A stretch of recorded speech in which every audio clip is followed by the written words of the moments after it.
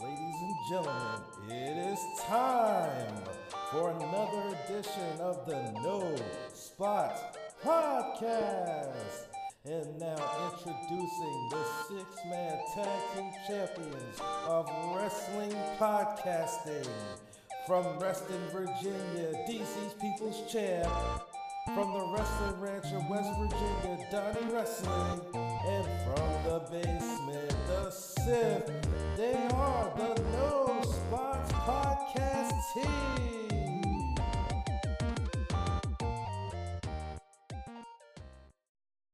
We're back, guys. This is another episode of the No Spots Podcast. I am here, DC's People's Champ. Of course, I am here with my tag team partner, the Sith, from the basement. Sith, is anything going on in your world everybody should know about? How you doing, brother? Oh, brother, I am doing great. Welcome, everyone. Hope everyone's had a good week. Um, you know, someone's going to segue here into what we're covering next week. I'm actually looking forward to Clash of Champions because overall this week, and it's going to segue into the week in review, Raw and SmackDown did a really good job this week of laying down a foundation. So for the go home shows that are going to be on this coming week, I, th- I, this looks good, But overall, things are great. Hope everyone's doing well. Champ, how you doing, dude? I'm good. I'm good. Um, it's good to finally get out and be amongst people throughout this whole pandemic thing. Of course, everything's safe and everything like that. People wearing masks, stuff like that. So it's good. It's helping my sanity. I'll tell you that much. But got quite a bit to cover this week, guys. Of course, we're gonna talk a little bit of New Japan. We're gonna talk about New Japan Strong that took place Friday night. I'll give the results from G1 Climax night 130. Night one, we'll get a full review of that, and night two on the G1 Climax Recall podcast will come out this and every Monday right here on this very channel. So make sure you pay attention to that. Myself and Sage will be talking about that. And I'm pretty sure we're going to have a lot of great things to say about it because night one was lit. But we're also going to, of course, talk about the week in review. We're doing it differently. I know we keep changing things around when it comes to the week in review, but we're just trying to find ways to get the information and make it concise and things like that, while also not dragging things out. So for the week in review going forward, we're just going to give takeaways. Like what we used to do is we used to do ups and downs, high points and low points. But now we're going to do just takeaways. We're going to just pick about 3 or more takeaways from the shows that helped, that made show what it was for us in sort of enjoyment and things of that nature. So we'll get into that. But let's talk about some news first off. Let's get to some news. And the main thing that was on the was on the plate when it comes to news is contracts.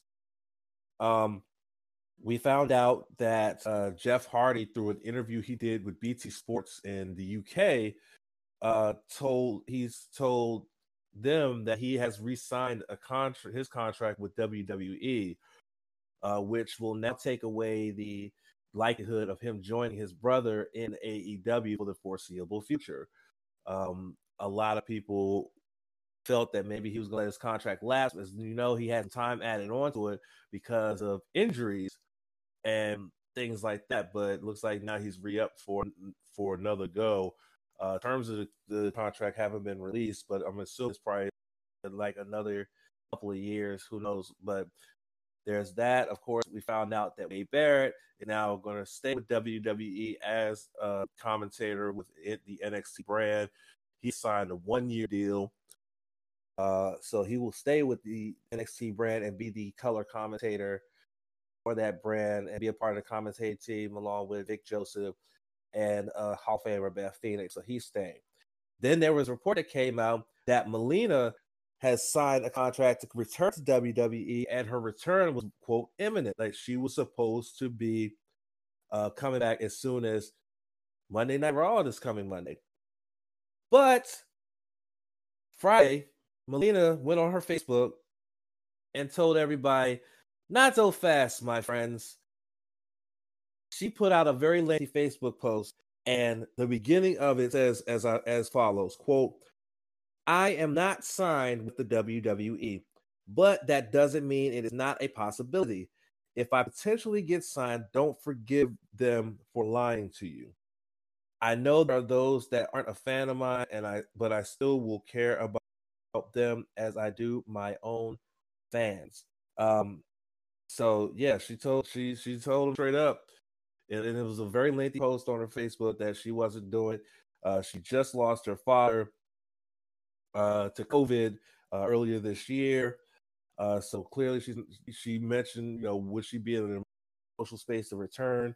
And she's 41, things like that. So it looks like Melina is not going to return to WWE anytime soon, which would tend to lead to her still being with NWA. And we were noticing a lot of the NWA folks leaving there, signing to other promotions. Even now, with NWA having this relationship with the United Wrestling Network, and doing those weekly pay-per-views, which they did on this past week, actually, which was headlined by Nick Aldis defending the NWA World Heavyweight Championship against Mike Bennett, which Aldis was able to get the victory with a pass out finish. If you want to check out that show, you can definitely check it out on Fight TV. I actually bought the bundle for all the weekly pay-per-views so I could check them out and things like that. And it was a good show. But back to what we were saying, Melina had not signed with WWE. So Seth, what do you think about Jeff resigning, Wade signing, and Melina apparently signing, but it turns out she didn't sign? I'm going to start off with Jeff. Solid signing. Yes, this means that we're not going to see the nefarious brother Nero go to greener pastures. But, he said in that interview that he really wanted to finish out his career in WWE and then work in some type of backstage capacity, like a producer or a road agent or something like that. So he really likes what he's doing there. And besides, he's going to be there building up talent. And that's awesome. I take on Mike on Stu Barrett, good old King Barrett. He's back. That's all I'm going to say about that. Bad news Barrett. Love that guy. Love him on commentary. He was under the name Stu Bennett. Which is his real name. Yeah, which is his real name. In the NWA for this last season, for this just completed season of Power that was interrupted by COVID. So to have, the big guy in there, I'm all for it. He did a really solid job on color commentary, so I'm good. And as far as Melina goes, look, folks, I know that sometimes a headline can be too good to be true, but stop relying on dirt sheet leaked information so much. And I got to give a heads up to Melina. She said something very, very classy in that post because she knows that she has a lot of detractors out there, people that hate her. And she's like, I pray for you guys the way I do my fans. That's class right there. So, my heart goes out to Melina. I'm really sorry she lost her father. I said that when it happened. I still stand by that. I really hope she's doing okay. And if she's in the NWA, that's great. But I just want nothing but the best for her. That's all. Champ? Yeah, I agree. It's very, very sad. Her losing her father to COVID, and then just a while later, this happens. And she mentioned on there that it makes her heart ache because of the fact that she loves her fans so much that she doesn't want their hopes getting raised on something and then be disappointed. So, class act is young Miss Melina and everything like that. So, good luck to her. If she's still with the NWA, hopefully she'll make an appearance there under the NWA banner with the United Wrestling Network and get that going and things of that nature. So, yeah.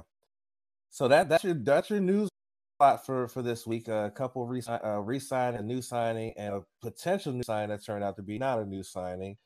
That's what's going on in the news. And like I said, you can check various outlets for other news that's going on. Be careful of the dirt sheets because a lot of times they be saying it's bullshit, but we're not here to tell you that. We're just here to talk about what we talk about, which is wrestling our way. And so speaking of which, we are getting ready to start our weekend review. And ordinarily, we would start with Monday Night Raw and go in chronological order based on days, but we wanted to do something different here. As we announced last week, we said that we had a segment that was returning that was always part of our weekend review. And that would be with coinciding with return of another brand in wrestling. So, as many of you know, this past Thursday, NXT UK returned to action after a long hiatus due to the COVID-19 pandemic. And before we get into that, I'm so sorry, guys. I forgot we're going to talk New Japan, as I said, and of course, New Japan this past Friday had another episode of NJPW Strong. It was the Road to Lions Break Crown. They announced that Lions Break Crown is taking place starting next week. It'll be an 8-man single elimination tournament where the winner will win the Lions Break Crown. I don't know what else is there for that, but that's what they're doing right now. And so this past Friday was basically a preview of that, where you had in the opening match an 8-man tag with all 8 of the competitors that are competing in that tournament facing off. On the one side, you had Adrian Quest, Logan Regal, Clark Connors, and Danny Limelight going up against the DKC, Blake Christian, Jordan Clearwater, and Barrett Brown. Logan Regal would get the victory for his team with the leaping DDT. Time of the match, 10 minutes and 17 seconds. He pinned Jordan Clearwater. After the match, a lot of tensions between the 8 men because of the fact, again, they're going to be facing off in a tournament for a new prize. So there you go. Next, we had a 15-minute tag team match that almost went the full 15 minutes. It actually went 12 minutes and 2 seconds between Rocky Romero and Dare Wolf, PJ Black against Mysterioso and Mr. No Days Off, Fred Rosser. PJ Black nailed Mysterio placebo effect to get the victory and get the victory for his team. And then in the main event of the show, it was a tag match with Alex Zane and Super ACH going up against the Gorilla of Destiny. And this was an entertaining match with the finish. Tanga Loa would hit Alex Zane with, and yes, this is the legit name of the move, Ape Shit. And yeah, I'm pretty sure people just heard that and was like, wait, what? That don't follow New Japan is like, wait, what? There's a literal finishing move named that? Yes. Tanga Loa hit him with Ape Shit. And Kevin Kelly made sure you knew that's what it was because when he hit, he yelled out, Ape Shit! And that was it. Guerrillas of Destiny would get victory. And that is how they would close out the Road to Lions Break Crown on New Japan Strong. And then Saturday morning, the G1 Climax 30 tournament officially kicked off in Osaka. Now, again, you'll get full results, you'll get full analysis and a review of nights 1 and 2, as well as a preview of nights 3, 4, and 5 on this upcoming edition of the G1 Climax Recall. But I'll give you the results here, the quick ones. Of course, the Young Lions opened the show up. Yuya Uemura defeated Yota Tsuji with a high angle Boston Crab. Then Will Ospreay became the first to get 2 points in the tournament, defeated Yujiro Takahashi. Taichi would also gain 2 points, defeating Jeff Cobb. Tomohiro Ishii fell to Minoru Suzuki in 13 minutes for Suzuki to gain 2 points, and Jay White also gains 2 points, defeating Shingo Takagi, and Kota Ibushi with a surprise victory over Okada in a match that went over 20 minutes to gain 2 points. So those are the guys that already have your 2 points. Block B action is happening after this drop. So again, just check out G1 Climax Recall with myself and Sage. We'll break down both nights and then get you ready for nights 3, 4, and 5, which is coming up this upcoming week. So that's it for your lot of New Japan news. Again, we'll bring you more updates about New Japan Strong and the Lions Break Crown Tournament on next week's pod or the next couple of weeks. So just stay tuned. Now we can get into the week in review and talk about this week in wrestling. Again, like I said, we normally start with Raw and just go throughout the week chronologically. But again, we brought back a segment that we do because that we do to help you guys know that we are covering NXT UK, which just returned, had its first show in months this past Thursday. And of course, we gotta cover it. We always cover it, and we do. So that's why we brought back our favorite segment. The Sith, who is a big fan of that show, he watched it religiously, and so guess what? We brought it back. So here's the return of the NXT UK report from the basement.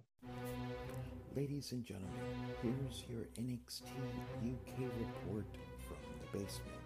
The NXT UK brand has a home for now, and it's in the BT Sports Studios in London. And this past Saturday, we were given the official relaunch of the NXT UK brand. So without further ado, here are the results. Gallus beat Kenny Williams and Jordan with their Power Slam Scuffle Englegar combo finisher, and ended up being confronted by all the NXT UK Men's Tag Team Division, with Edwin Bartov and Florian on the video screen sending a message that the NXT UK Men's Tag Team Division is locked and ready to go. Aoife Valkyrie beat Isla Dawn with her Perpetua pin finisher to get the pinfall win. Next week on NXT UK, we're getting Caitlin Gray, our NXT UK Women's Champion, defending against Piper Niven. In the Cruiserweight, Pete Dunne will be returning for the NXT UK Heritage Cup Tournament drawing as well. And in an epic main event, Leo Dragunov defeated Noam Dar with the Torpedo Moscow, and also overcame the distraction of one Alexander Wolf of Imperium during the period side as well. And there you have it, your NXT UK report for this week. Stay tuned every week for the NXT UK report from the basement, only on the No Spots podcast here on True Radio Network. That was your NXT UK report from the basement. Thank you for that one. Again, you'll get those every week. NXT UK airs. It actually airs regular shows and not introspective shows like they were doing throughout the pandemic. So hope you enjoyed that. All right, let's begin here. Again, all these reviews of these shows were giving us just takeaways of what we got from these shows that made us enjoy them or not enjoy them, or things of that nature. So we're gonna start with Monday Night Raw. This Seth was talking to me about in pre-production, and he said it in the intro. Raw really did bring something different this week, and it was a touch better than its offer that it brought last week.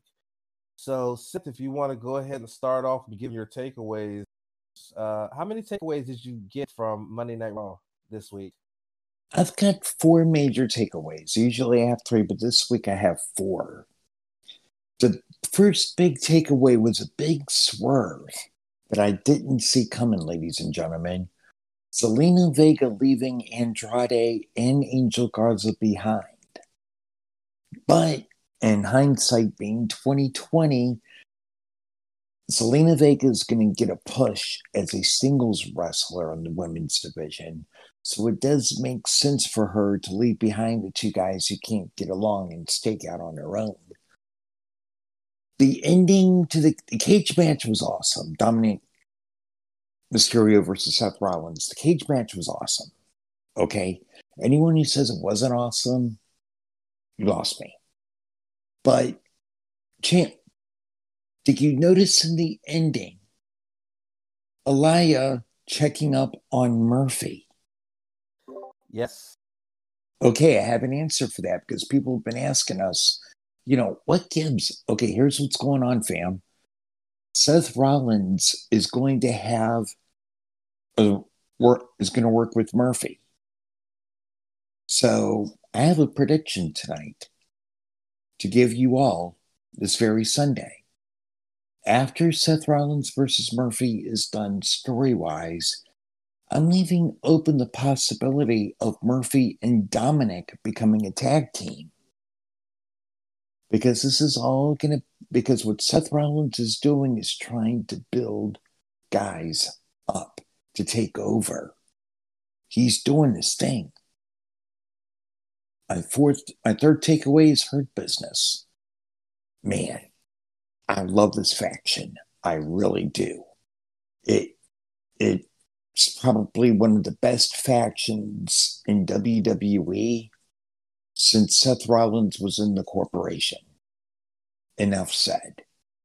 And my last takeaway is I don't know if the Riot Squad will beat the Odd Couple next Sunday, but I am enjoying them being back together again because it is good.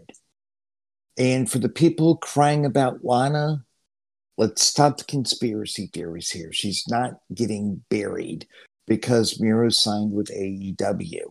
It's just that Lana's talents are best served as a manager, not a wrestler. And those are my takeaways. Champ?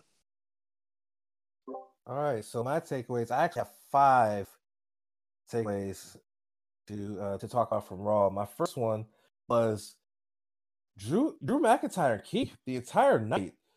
The intensity that built up when it started early on when Keith came out, they had the friendly handshake, they're all friendly, everything like that.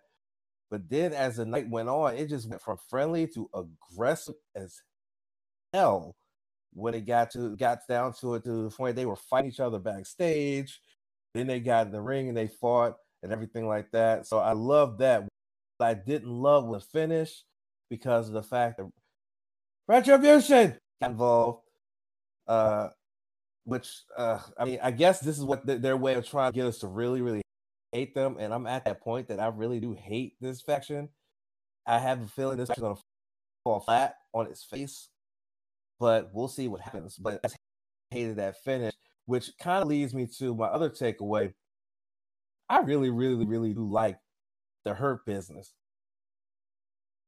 I really like the Hurt Business. I like what they do. I like their swagger, and I like at the end when they came out and went after all Retribution and everything like that.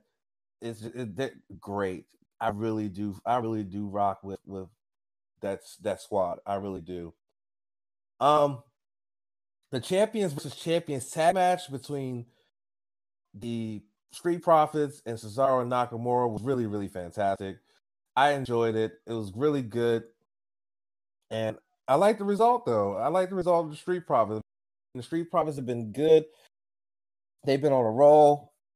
So I definitely like that one a lot. And again, especially because it was a tag match, everybody knows how I feel about tag matches. I enjoyed it a whole hell of a lot. What I didn't like, and this is my third takeaway. Oh, I had 6. I'm sorry, I had said 5 or 6. This is not 4. I was not feeling the Raw Women's title match. I wasn't feeling it. When I initially watched it, it was okay, but then when I rewatched it, I just realized that Mickie James was really off. It just seemed like she was really off. She was really off her game. It looks like she got blown up in like the first few minutes, and it just affected her the rest of the match. And then what made me not enjoy that match even more was not just Mickie James's performance, but the finish as well. The finish was absolutely weird. The finish was absolutely wonky. Apparently now reports are they thought that she was really, really injured the way she was selling, that the producers and the referee made a snap judgment to stop the match. Because apparently, according to many reports, the finish was supposed to be that Mickey was supposed to still lose, but she was supposed to tap out to the Asuka lock. But she was selling so good, they thought she was legit hurt, and they stopped the match. And it made it very awkward. It made it very weird, and I just didn't like it at all. But at least it shows that WWE at least gives a shit, because they thought that, okay, our performer looks like she's legit hurt. We need to do something about this. So there was that. Dominic Mysterio, my goodness, kid. This is my fifth takeaway. Dominic Mysterio continues to just impress so much. Even in a losing effort in a cage match with Seth Rollins, he looked so good. He continues to just improve so much. And I think that this kid does definitely have a bright future in this business, because at this early stage, he is just looking absolutely amazing. And I'm just enjoying the ride and everything like that. I cannot wait to see what he's going to continue to do and do next. And then finally, my last takeaway. I cannot wait for Dabba-Kato versus Braun Strowman at Raw Underground. That is going to be awesome. I hope. Like I said, I'm trying not to get my expectations up too high, especially when it comes to Raw Underground, because of the up and down nature that Raw Underground provides. So I'm trying not to get my expectations up, but seeing a matchup like that with Dabba-Kato, who's undefeated, a big beefy dude, going up against the monster among men, Braun Strowman, in a fight like that, is just going to be so amazing in my head. So that's what we got from Raw this past week. Like I said, Raw wasn't a bad show. It was better than last week, I'll say that much. But it was a decent show. Hopefully they can keep that going and provide another decent or even good show as their go home show, the Clash of Champions. So we'll see what happens. Yes, sir. Yeah, but there's a reason why it was a better show, though. Vince likely didn't rip up the damn script an hour and a half before the show starts. That's true, too. That's very true. Ew. Right. We'll see. We'll see what happens. But hopefully, again, next week, they provide another better show. Again, it's their go home show to Clash of Champions. They've been hyping up Clash of Champions and things like that. I'm still, waiting to see who is going to challenge Bobby Lashley for the United States Championship. And of course, next week we will have full preview of Clash of Champions, as well as a full preview of Clash of Champions. So make sure you stay tuned for that. All right, let's just move right along. We are going to Tuesday night, and we're going to start with some Impact takeaways. And see, this time I made sure I wrote down my stuff. The only ones I didn't write down was SmackDown, because I just didn't get around to writing them down when I was watching.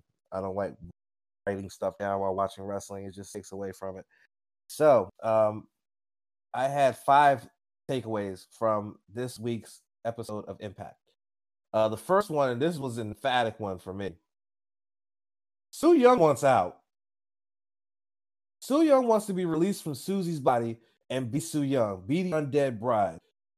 How do we know that? Because she hit the panic switch on Kimberly to win the matchup, and she started almost losing her mind. Kylie Ray had to bring her back. But Su Yung wants out. And I got a feeling it's going to happen sooner rather than later. That Su Young's going to finally re-emerge and Susie's going to be gone. When that's going to happen, who knows? But eventually it's going to happen. Su Yung wants out badly. I love the story that's going on with the X Division title. It's a very intriguing story with Rohit Raju promising people being the number one contender in a title shot. Chris Bay saying, hey, I'm the former champion. I'm supposed to get a rematch. And then TJP saying, well, I beat Chris Bay, so I should get a match for the title. And I forgot the third person that was involved in that. Seth, you might want to help. TJP. TJP. No, Trey. Yep, Trey. Thank you very much. I appreciate that. So Trey is on the spot and everything. Trey went out and beat TJP, so now he's saying, I want a shot. And then finally, Raju said, okay, well, how about this? Y'all face off next week in a triple threat match, and whoever wins will get a shot at the championship. Very, like I said, very intriguing story. And I'm liking this. Like I said, I never would have thought that Rohit Raju would have an intriguing storyline as X Division champion, but here we are. All right. Third takeaway. That interaction between Rosemary and Jessica Havoc was nuts. That was nuts, fam. But what can I say? I mean, throughout Impact, even pre-COVID, a lot of their interactions were very, very unique. And this was another unique one because Rosemary wants to resurrect Father James Mitchell to officiate her wedding with Johnny Bravo. And so she tried to get Havoc to do it, and Havoc wasn't having none of that shit. And she was like, nah. And it took Nevaeh to try to get Havoc out of there. And Rosemary was like, damn, this will be tough. And things like that. So they're really pushing this whole storyline wedding thing. It's another intriguing story on top of a bunch of intriguing storylines that Impact has going on at once. And obviously, hopefully the payoffs are going to be really, really good. We'll have to see. That 8-man tag main event was really, really strong. The Good Brothers, along with the Motor City Machine Guns tag champions, against Ace Austin, Madman Fulton, and the North. Really strong, solid 8-man tag. I love how it came together after the Rascals got jumped. The Good Brothers came up to them and said, hey, you're the Motor City Machine Guns. I'm Machine Gun Carl Anderson. We can work together, even though the Motor City Machine Guns didn't want that, but it ended up happening, and it turned into a really good 8-man tag team main event. Kudos to those guys. That was awesome. Really, really enjoyed it. But my fifth and final takeaway when it comes to Impact from this past Tuesday night, and I have to pause for some emphasis here. Rich Swann versus Eric Young for the Impact World title at Bound for Glory? Huh? That shocked me because Rich Swann is supposed to be retired, but now it's like retired in air quotes. I kind of figured when he came out and did the retirement thing and they did all that, I had a feeling it was a work. I tried to convince myself it wasn't, but I felt it was a work, and now it's even looking even more and more so like it's a work. And it's looking even more and more so that there is a strong possibility that we could see Rich Swann back in the ring in October and become the Impact World Champion, defeating Eric Young. I have a feeling that could happen. Maybe. We'll see. But those are my 5 takeaways. A bonus takeaway is I still really, really miss Wrestle House. I really enjoyed what that brought to the table, and I miss it. But it's great to have some of those that are part of it back actually in Impact and wrestling. So cool. So those are my takeaways, Seth. What do you got for us in terms of Impact from this week? I've got 4 major takeaways. Su Yung is coming back. This is not good, ladies and gentlemen. Well, it's good for people like me that like the Su Yung character, but for a lot of women in the Knockouts division of Impact Wrestling, this is not good news because when Su Yung comes out, all hell breaks loose. It ain't pretty. Okay? I enjoyed Triple XL versus the Deaners. These guys aren't ready yet to be in that echelon to contend for the tag team championships yet. Okay? But the main event was just amazing. If you're not watching Impact Wrestling, what's wrong with you? The North, Ace Austin, Madman Fulton, Motor City Machine Guns, Good Brothers, the 4 top tag teams together in an 8-man tag and it told a compelling story. And Rich Swann versus Eric Young, Bound for Glory, weekend, the Saturday before Halloween. Yep, I'm here for that.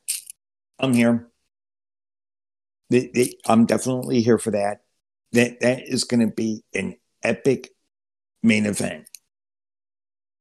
Because both of us were both thinking, and so was, shout out to Donnie Wrestling, because he called it. It was a work. He's like, fellas, this is a work. Just hear me out. It's a work. And he told us exactly what was going through his mind. And we both said, yeah, that's possible that this is a work. And lo and behold, this is a work. We didn't want it to be a work. We all wanted it to be a genuine retirement.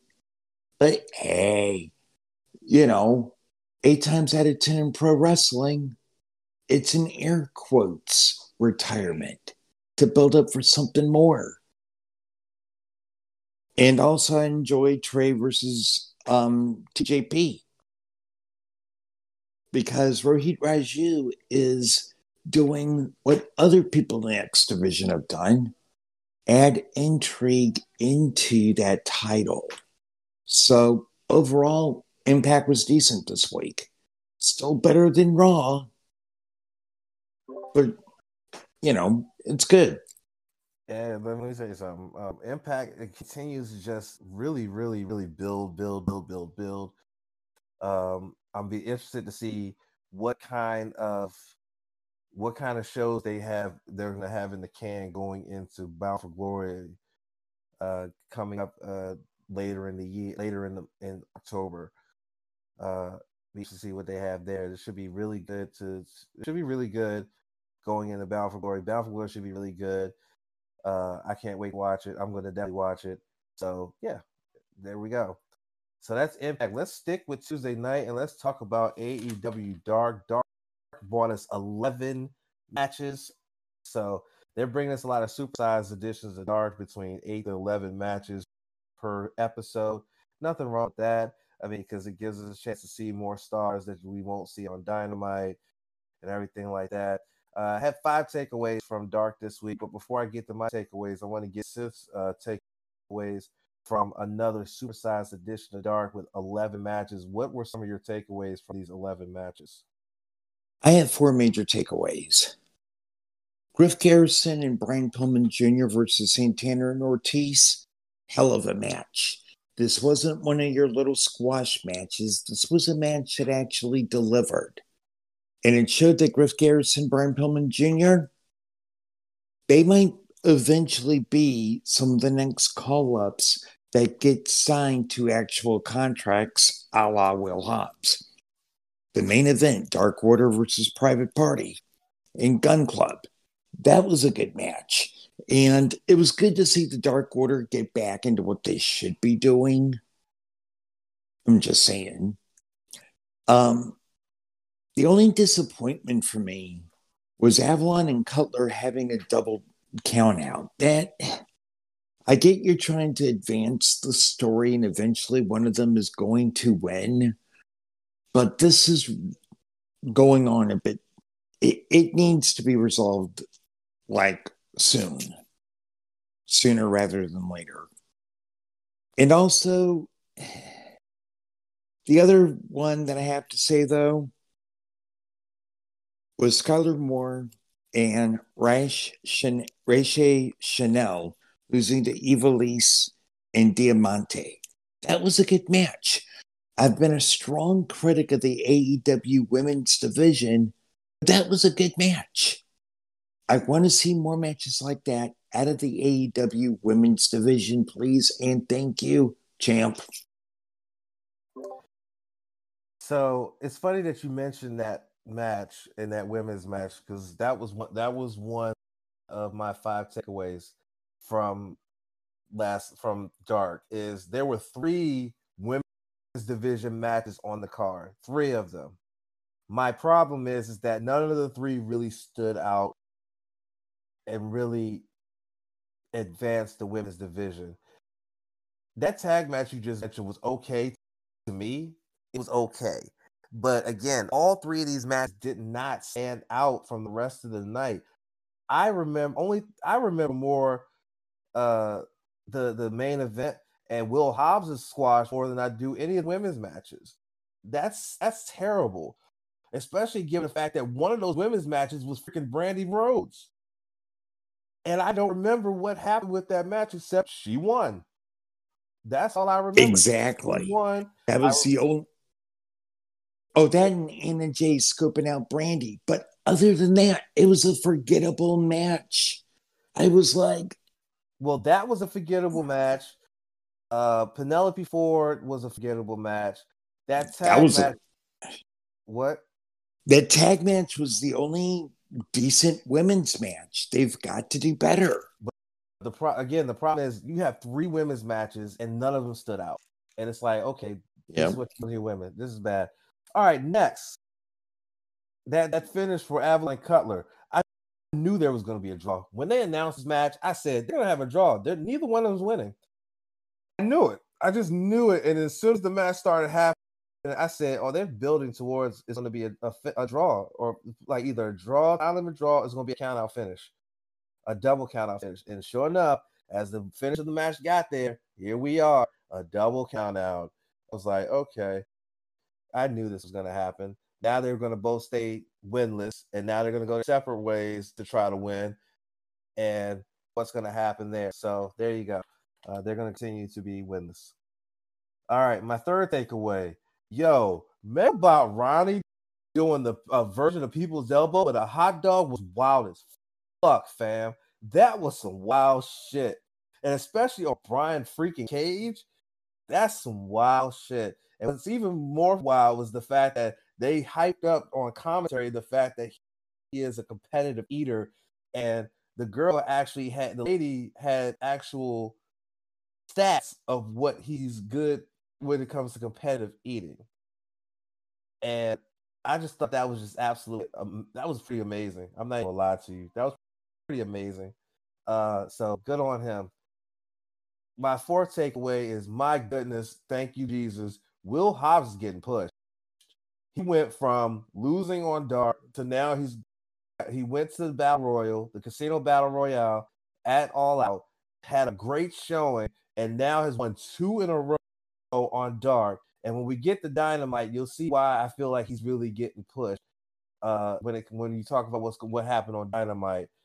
So that's my fourth takeaway. And my final takeaway is, my goodness, the Dark Order continues to shine. I can remember a time before the Exalted One came in that nobody really took Dark Order that seriously. But then they bring in Brody Lee, and then now Brody Lee has a championship, and now these dudes are just shining. Even when they lose, they shine. But in this 8-man tag they had in the main event, my goodness, they shine so brightly. And have Silver be part of the fatality finisher really, really was a shock to me, because normally that's Evil Uno and Stu Grayson.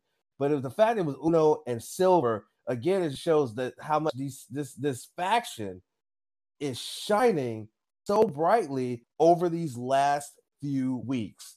And it's good to see, because a faction like this, the Dark Order, should be a faction that's feared but also respected. And for a while, they weren't feared or respected. Now you gotta fear and respect the Dark Order. I'm sure that makes Sif very, very happy. The fact that I just said that, since he is a huge Dark Order mark. Doesn't it, Sif? Hey. I wouldn't call me a Dark Order mark. For one reason, when they do bad, I called them out on it. Okay. Fair enough. You do call them out on this shit. Fair enough. All right. So, man, we move right along here with this week in review, man. Let me tell you something. Shit, we keep doing it like this, we're gonna have short podcasts. People will actually want to listen.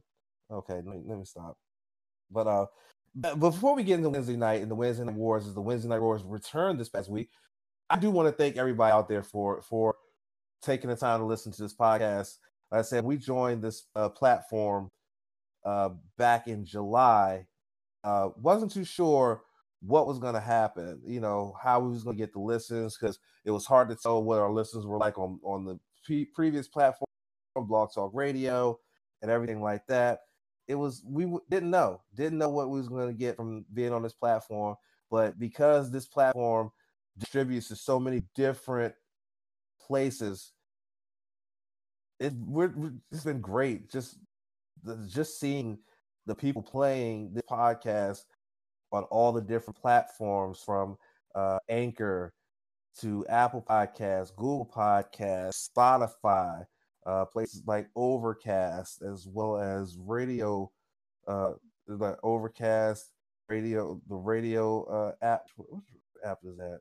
Shit.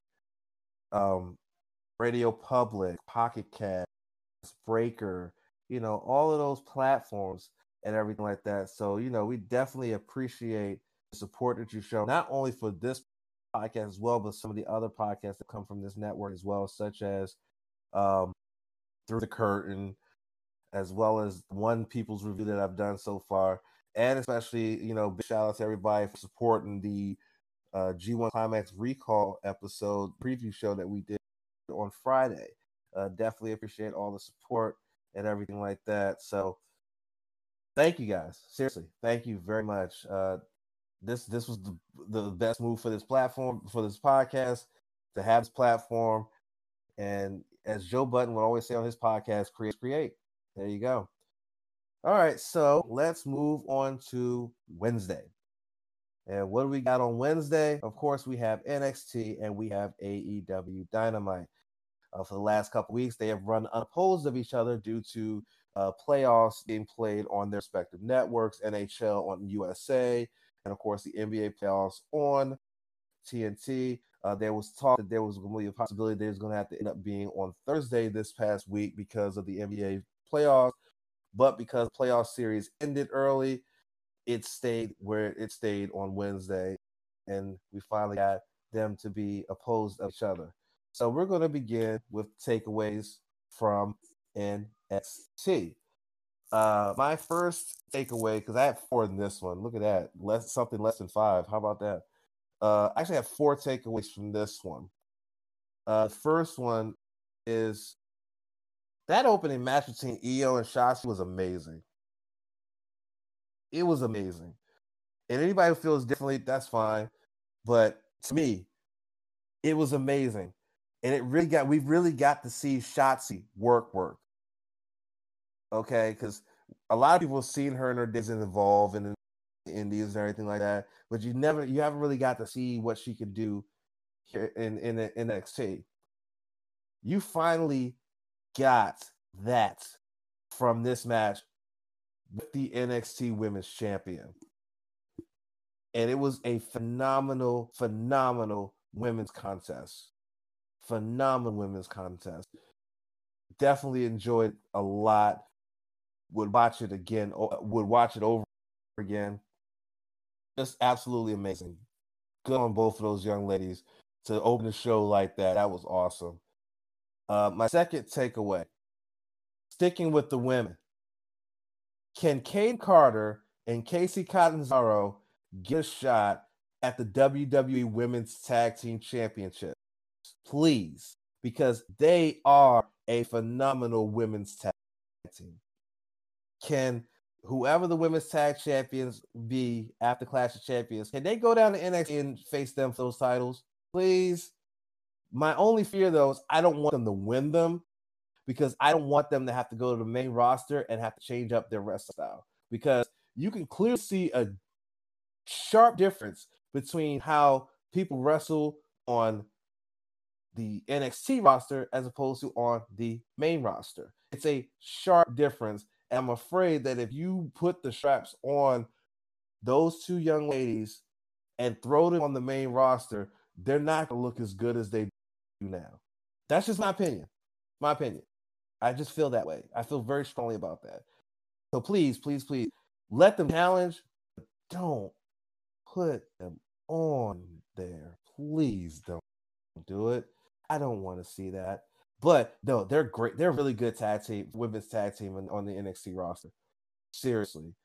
I really enjoyed watching them work. They're really good. Takeaway number 3. I'm gonna tell you something. This relationship between Killian Dane and Drake Maverick, and notice I put, you can't see it, but I put that in air quotes. Relationship. This relationship is weird as fuck, but it's intriguing as hell. This past week, Maverick says he's got in a tag match, him Dane against the Undisputed Era. Dane says, "The hell with that, I'm not in no damn tag match with you." And then as Drake is getting his ass whooped by the Undisputed Era, Dane's back there laughing and carrying on before he finally decides, okay, you know what, I'm gonna come out there and whatever. And it led to a whole bunch of foolery and stuff that led to a disqualification and then winning the tag match. Then when Drake helped him out and chased away the Undisputed Era, what was his reward for helping somebody out? You get punched in the face again and left laid in the ring again, and for the big man to leave you there again. It's a weird relationship. I'm just hoping there's a really good payoff for this, because I hate the fact that Drake Maverick went on to his social media and cried his eyes out when he got released, only for them to re-sign him, and now they got him into this shit. Like, can we get him a meaningful storyline? That storyline he had with Legado del Fantasma was fantastic. Now they got him in this. Not to say that the storyline is bad. I just, what's the payoff? Please let me know what's the payoff. I want to know what the payoff is. So give me let's see if it's a good payoff. Like I said, it's weird, but it's intriguing. My final takeaway was that North American title match was really good. Really, really good. Damian Priest is he can work really well. And of course, we know what Timothy Thatcher can do. Jesus Christ, man. I mean, his reputation precedes him, for crying out loud. But I gotta say, both of those guys melded together so well. The story, it's funny because they barely had time to build this match, but yet there still was a story behind it. That Thatcher is that serious catch can on his catch can wrestler that is serious. He's super serious. He doesn't have fun. Whereas on the opposite side, you have Damian Priest, the lavish lifestyle, the party guy, things like that. And Thatcher doesn't like that in his wrestling, right? So you get these two together, and again, not a lot of time to build it, but it still delivered a really, really good match with Damian Priest retaining the championship in his first defense with the Reckoning. But I mean, Thatcher stretched him out every which way he could in order to try to get that victory. But that was a really good main event, and overall, I just felt like NXT definitely did deliver a really solid episode. There was a lot in between that I didn't mention that I didn't have takeaways from, but just those 4 there, what really stood out to me when it came to NXT this past Wednesday. Sith, what about you? What stood out to you? What were some of your takeaways from this week's NXT on Wednesday? At 5, Shotzi Blackheart versus Io Shirai. Note to AEW. And I know Meltzer's going to hate me in saying this, and I don't give a fuck. This is what your women's division should look like. Right here.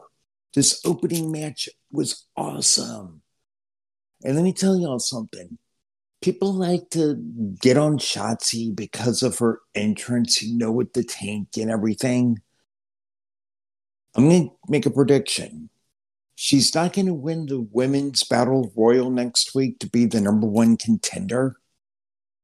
But give it time, Shotzi Blackheart will be a contender for the NXT Women's Championship. She's really starting to build, and that's awesome. She and Io Shirai just had an amazing opening match. Second takeaway, as Champ said, Caden Carter and Casey Canizaro, I want to see them challenge for the WWE Women's Tag Team Championships, but I echo the same sentiments, though. please, please, please, please do not put the straps on them. Please don't do it. Because as Champ said, we have seen what happens with people from NXT that get gold on the main roster. It doesn't work as well as you hope. My third takeaway is the main event. Damian Priest, Timothy Thatcher. I want to see these guys go at it again. Call me crazy, but that was a great main event. I gotta tell you, my fourth takeaway, I don't know what's more dysfunctional. The dissolving between, on the main roster, Angel Garza, Andrade, and Zelina Vega, or Killian Dane and Drake Maverick. You know, I agree with Champ. I just want to see a payoff. Fifth takeaway is Breezango. They had a really good match, but the good news for them with their match against Imperium, it closes that chapter. Why? Because as you found out earlier in the NXT UK report, Imperium is going to be back on the NXT UK brand. So everyone's getting back together over there. So Breezango versus Imperium was my fifth takeaway. It was just a really good tag match that finally closed that chapter. So NXT was good though. Champ? Weird thing is that wasn't one of my takeaways because I wasn't that impressed with the match. It's decent, but it just didn't impress me enough to be a takeaway from NXT at all. But I'm glad that rivalry is over with, and now Breezango can focus on other tag teams and other tag team rivalries and things of that nature. So cool, I'm with that. Whatever. So yeah, so that's NXT in a nutshell for this week. Of course, we're going to also look at in AEW Dynamite. And I had five takeaways from this. I'm going to start with this one. Thunder Rosa Ivelisse. Holy shit. When I tell you that was a stiff, hard-hitting affair, I'm not bullshitting you. And then to find out the backstory behind this, that Ivelisse and Rosa had some legit heat on each other backstage. And then Ivelisse decided she's going to show up Rosa by no selling. And Rosa said, oh, bitch, you going to sell. And tagged her for real. I mean, goodness gracious. But that's just, that's just the nature. That seems to be the nature of the business. Like, you want to go out there and show somebody up who's maybe a quote unquote outsider, and then no selling. Trust and believe me, somebody who's an MMA trained fighter, they're gonna tag you for real. You gonna feel it. Period. But the match itself, even with that looming over them, still was a quality mismatch, especially for a championship. Really, really strong matchup, and it really brought this women's division back up again. It's a shame that someone from the outside has got to come in and improve your freaking women's division. That is wild to me, but whatever. This Heyman Omega storyline is getting really, really good. It's really good. Hangman had a match with Frankie Kazarian. He got the victory. Omega was on commentary. After the match, Heyman was expecting to see Omega still there while he was celebrating, and Omega wasn't there. And Hangman drinking a sad beer, even though it's supposed to be a happy beer because he won. And I mean, this is really getting good. I want to see where this goes. Because where can it go?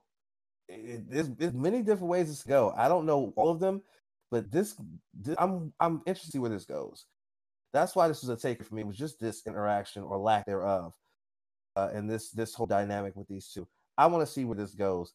9 times out of 10, they're gonna have a one-on-one match sooner rather than later, and it's gonna be really awesome. So there you go. I gotta question the skill level of Private Party. I've been impressed with them early on in the AEW time, especially after they beat the Young Bucks and everything like that. I've been impressed, but over the last couple of months, they just haven't looked good to me. And that happened again this week in their match. They with Jericho and Hager. They just didn't really look good. And I don't know if it's maybe they're just having just a little bit of a bad stretch or what have you, but they just haven't looked very good in recent matches.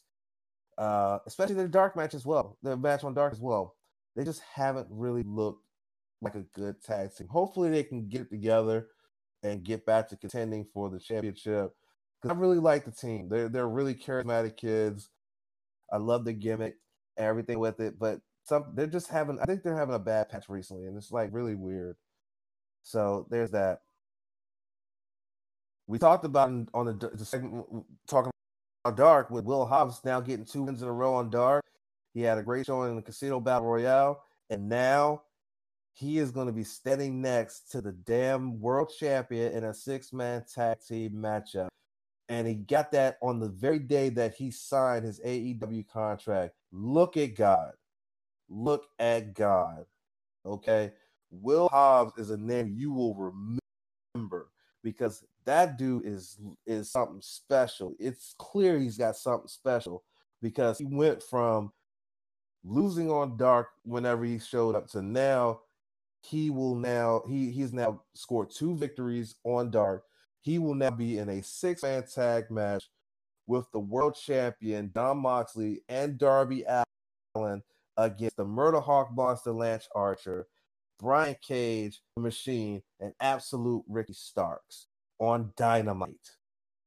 Like, come on, fam. If this don't tell you this kid getting a push, I don't know what in the world will. Jesus Christ.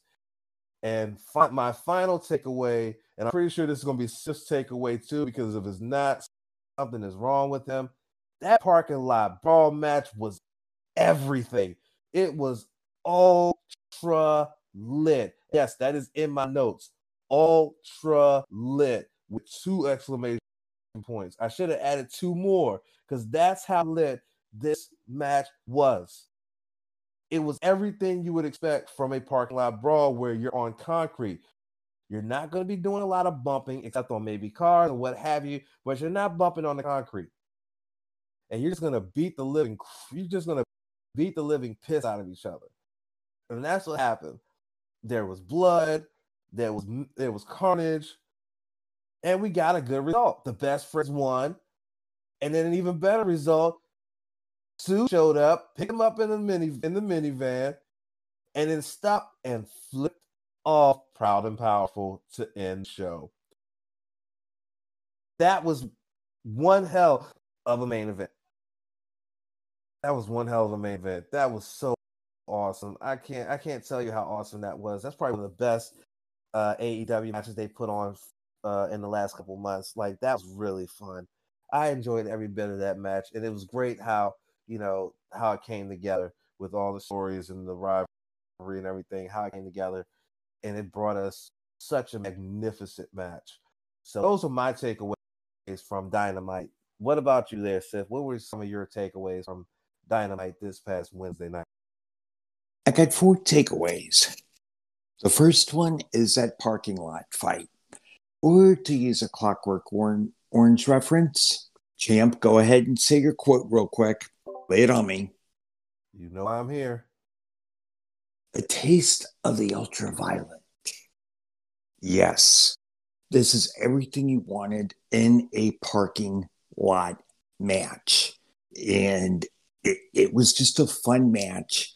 It really was. You knew you weren't going to get, as Champ said, spots on the concrete, but they utilized the parking lot in ways that just escalated the story more and more. Sue flipping off at the end of flipping off Proud and Powerful at the end. That was funny as shit, fam. I was laughing my ass off at that part.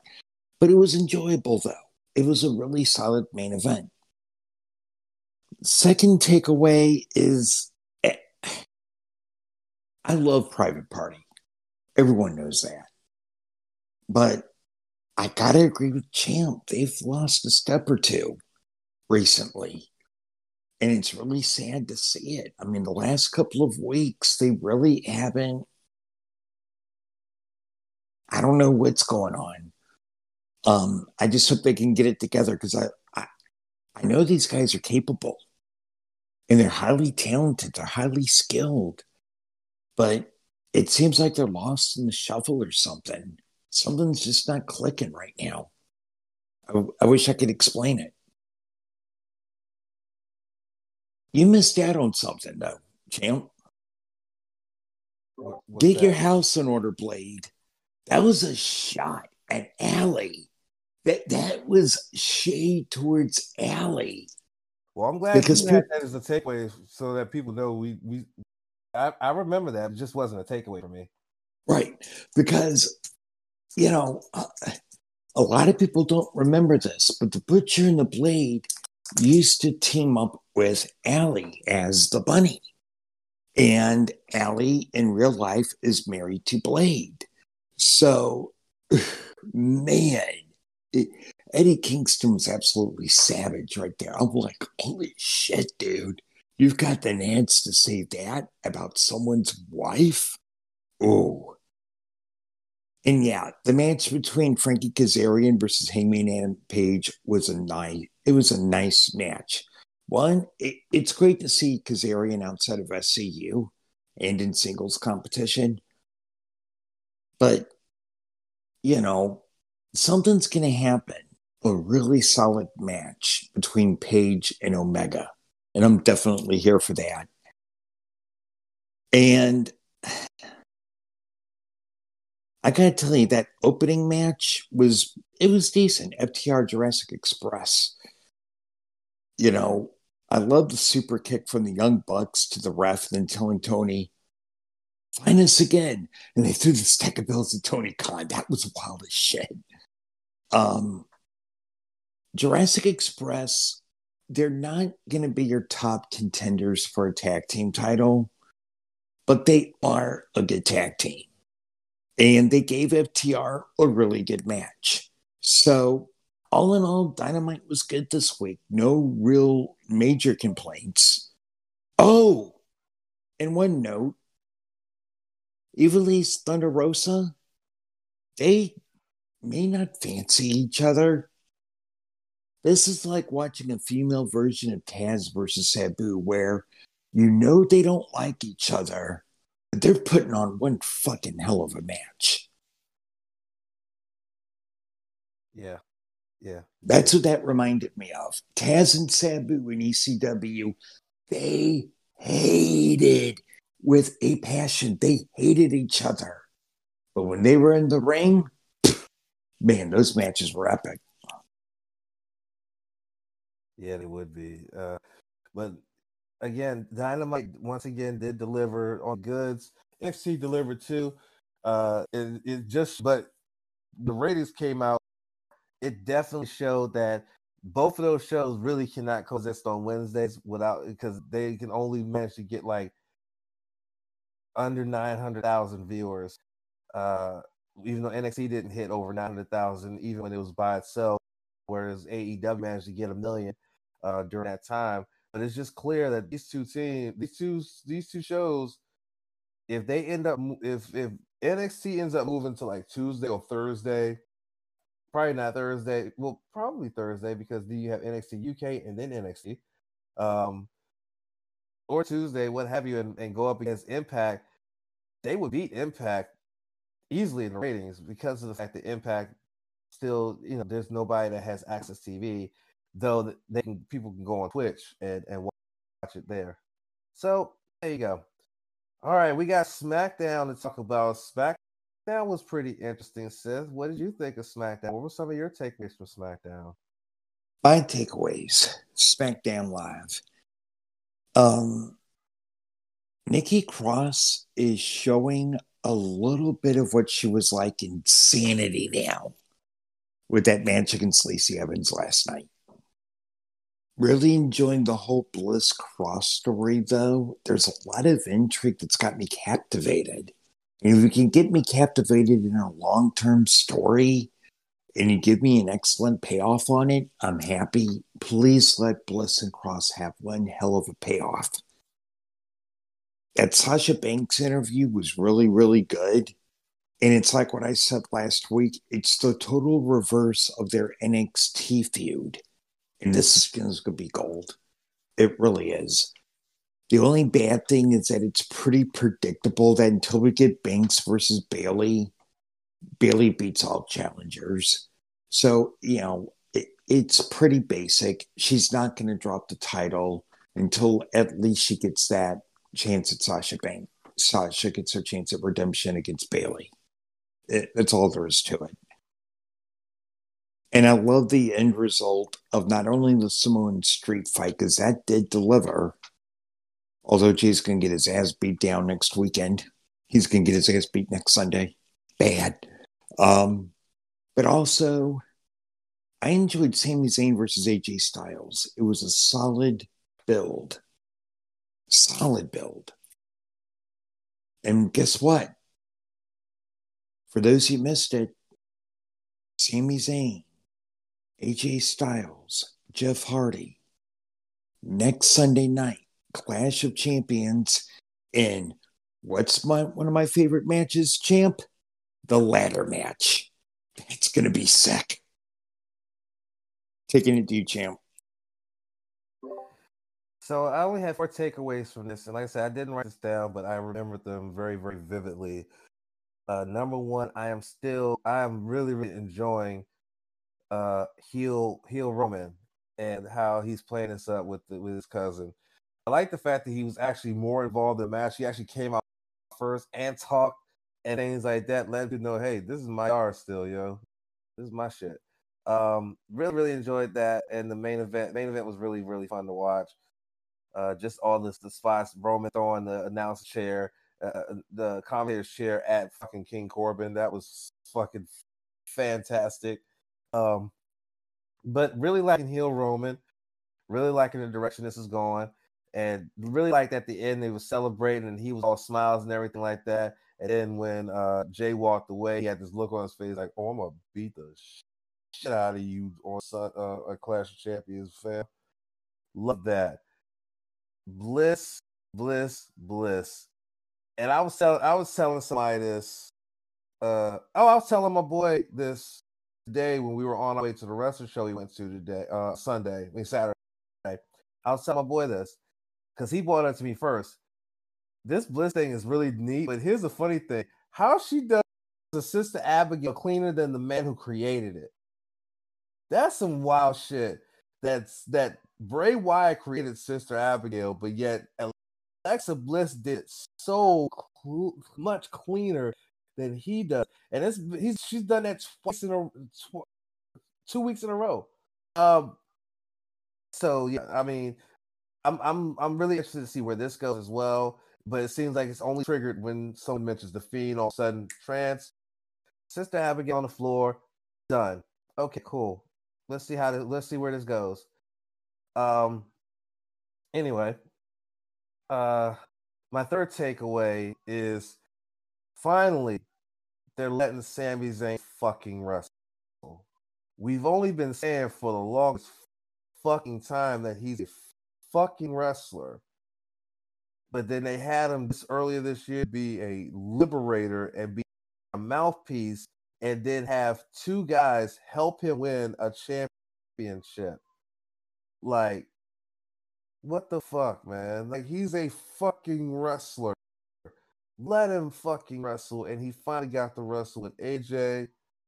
Thank you very much, WWE, for giving us that. And thank you for giving us a ladder match for the Intercontinental Championship at Clash of Champions. I already was going to be looking at this show because of this podcast, but now I'm actually looking forward to this show because of the build and adding matches like this. So I'm still waiting to find out who's going to face off for the U.S. title.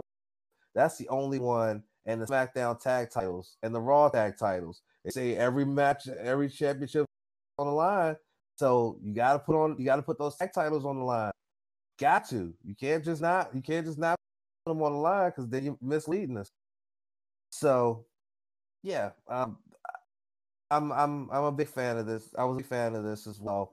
And my fourth takeaway was this ever growing storyline with the Miz and Morrison and Heavy Machinery, goading Otis in dropping in on the dirt sheet and beating the crap out of him, only to now sue him and have him make an ultimatum. Either you going to give up the Money in the Bank briefcase, or we taking your ass to court. Okay, that's cool. That's another little wrinkle to this little story here. I'm cool with that, and it's really good. I mean, they've added more and more wrinkles to this. It went from trying to steal the briefcase to then having Mandy Rose traded to Raw to get Otis to focus, to now suing him, trying to get the briefcase from him. It's like all the intricacies of this storyline just continue to just come out, and it's really, really interesting and entertaining to watch this. So, I mean, I enjoyed that as well. All in all, again, SmackDown was very solid. And I'm hoping that next week, again, for the Go Home show, just like with Raw, I'm hoping that it's going to be solid work in building up for this pay-per-view Clash of Champions. But like I said, you can't say you have a pay-per-view where every title is on the line and then you don't have, like right now, I don't even know if they have a Raw Women's Championship match on the card. They don't have tag title matches on the card. Well, men's tag title matches, I should say. And then we don't know who's going to challenge Bobby Lashley for the U.S. title. So there you go. There are 4 championships right there that you don't have on the card yet. But I'm pretty sure that with Raw and SmackDown upcoming, they will hopefully add those in there. So yeah. Seth, any final thoughts on SmackDown before we move on? Really enjoyed SmackDown this week. I still stand by what I said a week or two ago, that SmackDown is becoming the A show in ways. And that's something that Vince won't like. But the other side of the coin is you have to go at your A show is what brings in the best product. Not so much quantity, but quality. And the more quality product right now is SmackDown over Raw. Because SmackDown has been consistently, really, really good. As opposed to Raw, where some weeks it's pretty bad. But this week was pretty decent. Okay, so real quick, Seth, before I'll let you get back to your point. So I just checked, and both tag team championship matches are on the card. It's going to be Cesaro Nakamura going up against the Lucha House Party. It'll either be Kalisto. It'll be either the 2-man combination of either Kalisto, Grand Metalik, and or Lince Dorado. It'll be 2 of those 3. We don't know which 2, but they will challenge for the SmackDown Tag Team Championships at Clash of Champions. And apparently, there's going to be a triple threat match, I think, coming up on Raw, determine who will face the Street Profits for the Raw Tag Team Championships. It'll either be Seth Rollins and Murphy, Andrade and Angel Garza, or Humberto Carrillo and Dominic Mysterio. So there you go. Ooh. The only match, their only championship that's not on here is the United States Championship, and I believe the Raw Women's Championship. Those are the only matches that are not on the card yet, but I'm sure that those will be determined this Monday on Raw. Back to your point you were saying. I just wanted to put that out there.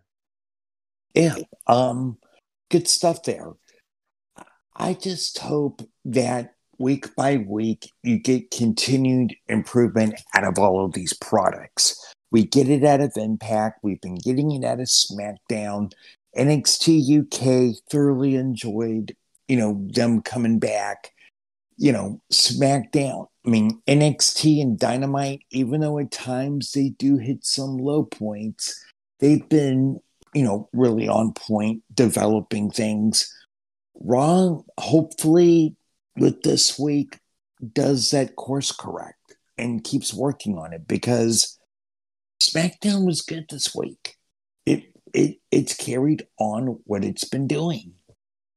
I just hope that it's a sign of things to come. That's all.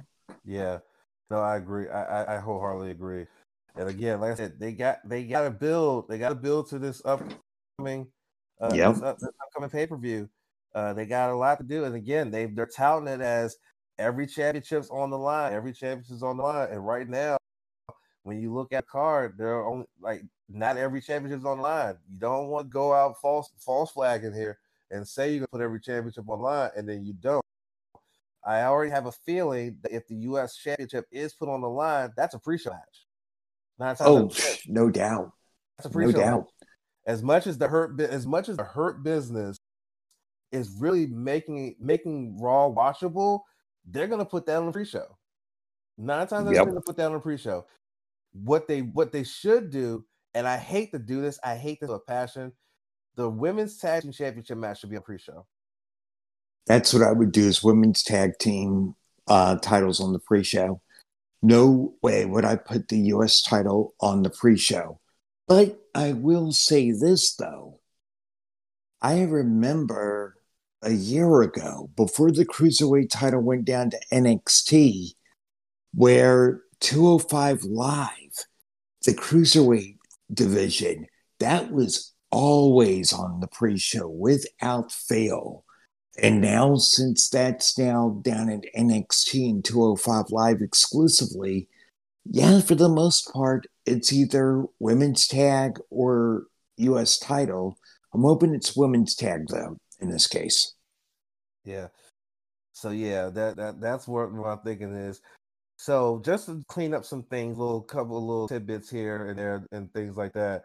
Of course, on NXT, they did announce that there's going to be a gauntlet eliminator match taking place on the next episode of NXT, where 6 superstars will vie for the opportunity to be the first challenger for the NXT Championship and Finn Balor at NXT TakeOver, which was announced for October the 4th, Sunday, October 4th, NXT TakeOver.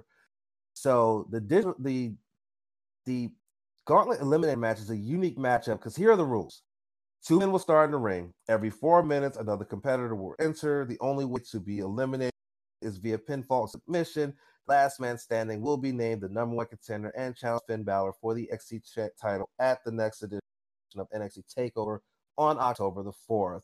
And they've already named 2 members of that team, of that match itself. It's going to be Kushida and Cameron Grimes. So, and the 4 should be announced probably within the next couple days before that show actually airs. So, we'll keep an eye on that. Yeah, there you go.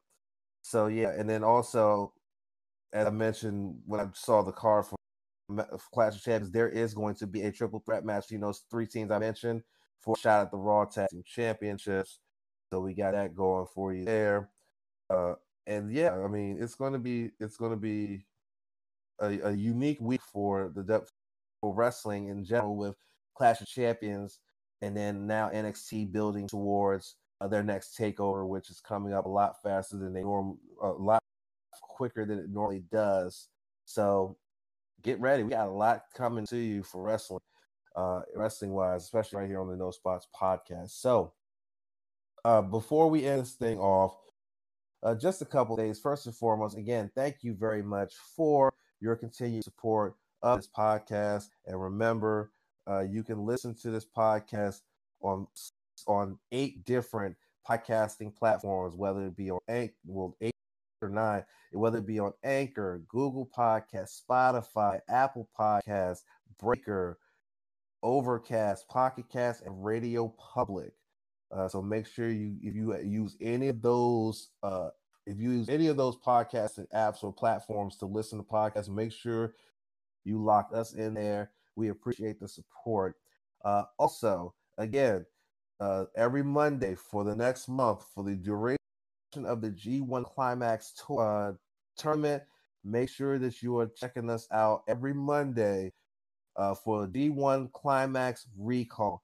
Myself and Sage will be going over and reviewing previous week's action from the G1. and making sure we get you ready for the following week's G1 action, giving predictions and everything like that. So make sure you tune in to that. It'll be every Monday morning at 10 a.m. Right here on this very podcast channel. And I think a lot of people are going to be very impressed with Sage's wide knowledge of New Japan Pro Wrestling. He's been following it for a lot of years and knows so much about it. And he showed it in our premiere episode we put out this past week, where we previewed the entire tournament, the tournament field, as well as the first two nights. So make sure you check that out each and every Monday right here on this channel. And thirdly, make sure you are following Sports on the Hill podcast, and make sure you're following one of the hosts of Sports on the Hill podcast, Carol Porter the third, CP3. He has just scored an interview, a one-on-one interview with the senior vice president of media for the Washington NFL football team, Julie Donaldson, this coming week, Tuesday, September 22nd. It will stream live on his YouTube, and it will also stream live via Facebook as well from the Sports on the Hill podcast page. So make sure you're following that. That should be a very in-depth and very, very good interview, a very good chat with our own CP3 and the young lady who has really made waves in a good way, taking over media responsibilities for the Washington football team, as well as being on the call for games on the radio broadcast alongside Bram Weinstein, who is the play-by-play man, and D'Angelo Hall, who is the color commentator in the booth. So, and I got to listen to some of her for that first game against the Eagles, and she was really good. So she's going to make a really good addition to that squad. So make sure you check that out. We'll also most likely share it on our page as well, facebook.com/NoSpotsPod. So there's that. Sith, what is going to happen in the basement this Sunday? Tonight, 6 p.m. The top 20 classic alternative cuts that are lesser known have a tribute to Justice Ruth Bader Ginsburg as well as what's going to happen. She sadly passed away the other night. That really shook us all. Also got Q&A and a big stimulus update as well. All of that 6 p.m. tonight in the basement. That's right. So make sure you are subscribed to Sith's Basement. It's also on those same platforms that we are on as well. Make sure you check that out. Always a unique time. And also got to give a big shout out to the Starting Five podcast, who shows us love as well. Sith was actually on their recent podcast this past Tuesday. So make sure that you look up the Starting Five podcast and take a listen to that. They touched on a lot of different issues, including that of mental health after Dak Prescott coming out and saying that he's dealt with mental health issues. But then Skip Bayless kind of put foot in his mouth and shoving it up his own ass with what he had to say about it. So they talked about that as well as all the other social issues going on. So make sure you check out the Starting Five podcast. Shout out to the mayor, shout out to Katara as well. Katara is a part of the True Radio Network. She's about to get back with the Katara's Cafe. Can't wait for that and everything like that. So yeah, that's what we got going on. The True Radio Network continues to grow. It continues to really corner the market when it comes to media and content that we put out there, and we hope to continue to be the main place that a lot of you wrestling fans can come to listen and chat about wrestling. What I'm going to do also with this one is I'm going to put in the link to our voice messages box, where if you want to leave us messages, leave us questions, comments, anything like that, you can do that, and maybe we can play on the show, or ask any questions, we can answer them on the show, things like that.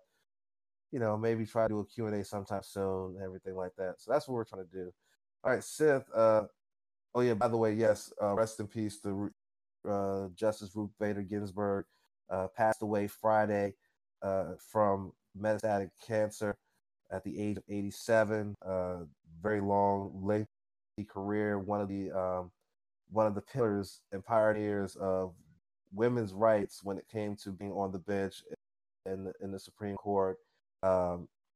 And again, this isn't a political podcast, but you got to recognize the contributions that Justice Ginsburg brought to the United States. So rest in peace to her as well. But that's all we got here. Seth, any final thoughts before we get up out of here? Man. Next week's going to be lit. And I'm also here for the gauntlet match. Everyone, Champ knows I love gauntlets. That's going to be insane. It's like I love tag matches.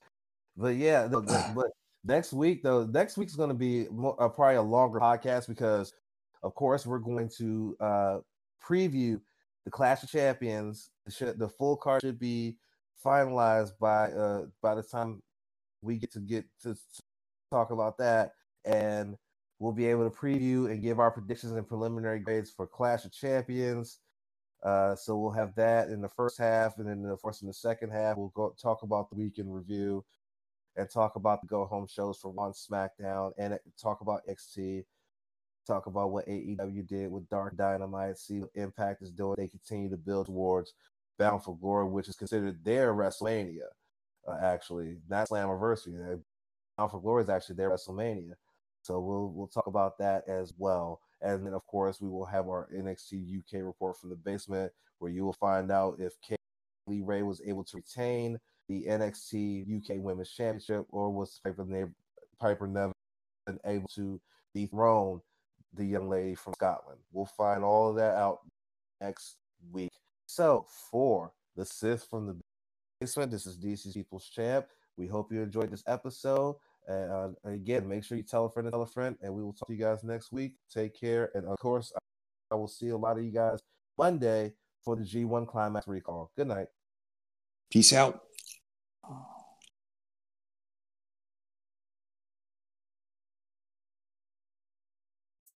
Hey guys, it's Champ here. We hope you enjoyed that episode of No Spots Podcast. If you did, make sure you are following us so you can be notified when we upload new episodes. And make sure you follow us on all social media platforms, facebook.com/NoSpotsPod, as well as on Twitter @TrueNoSpotsPod. We will catch you on the next episode, myself, Donnie Wrestling, and the Sith, for the No Spots Podcast on the True Radio Network.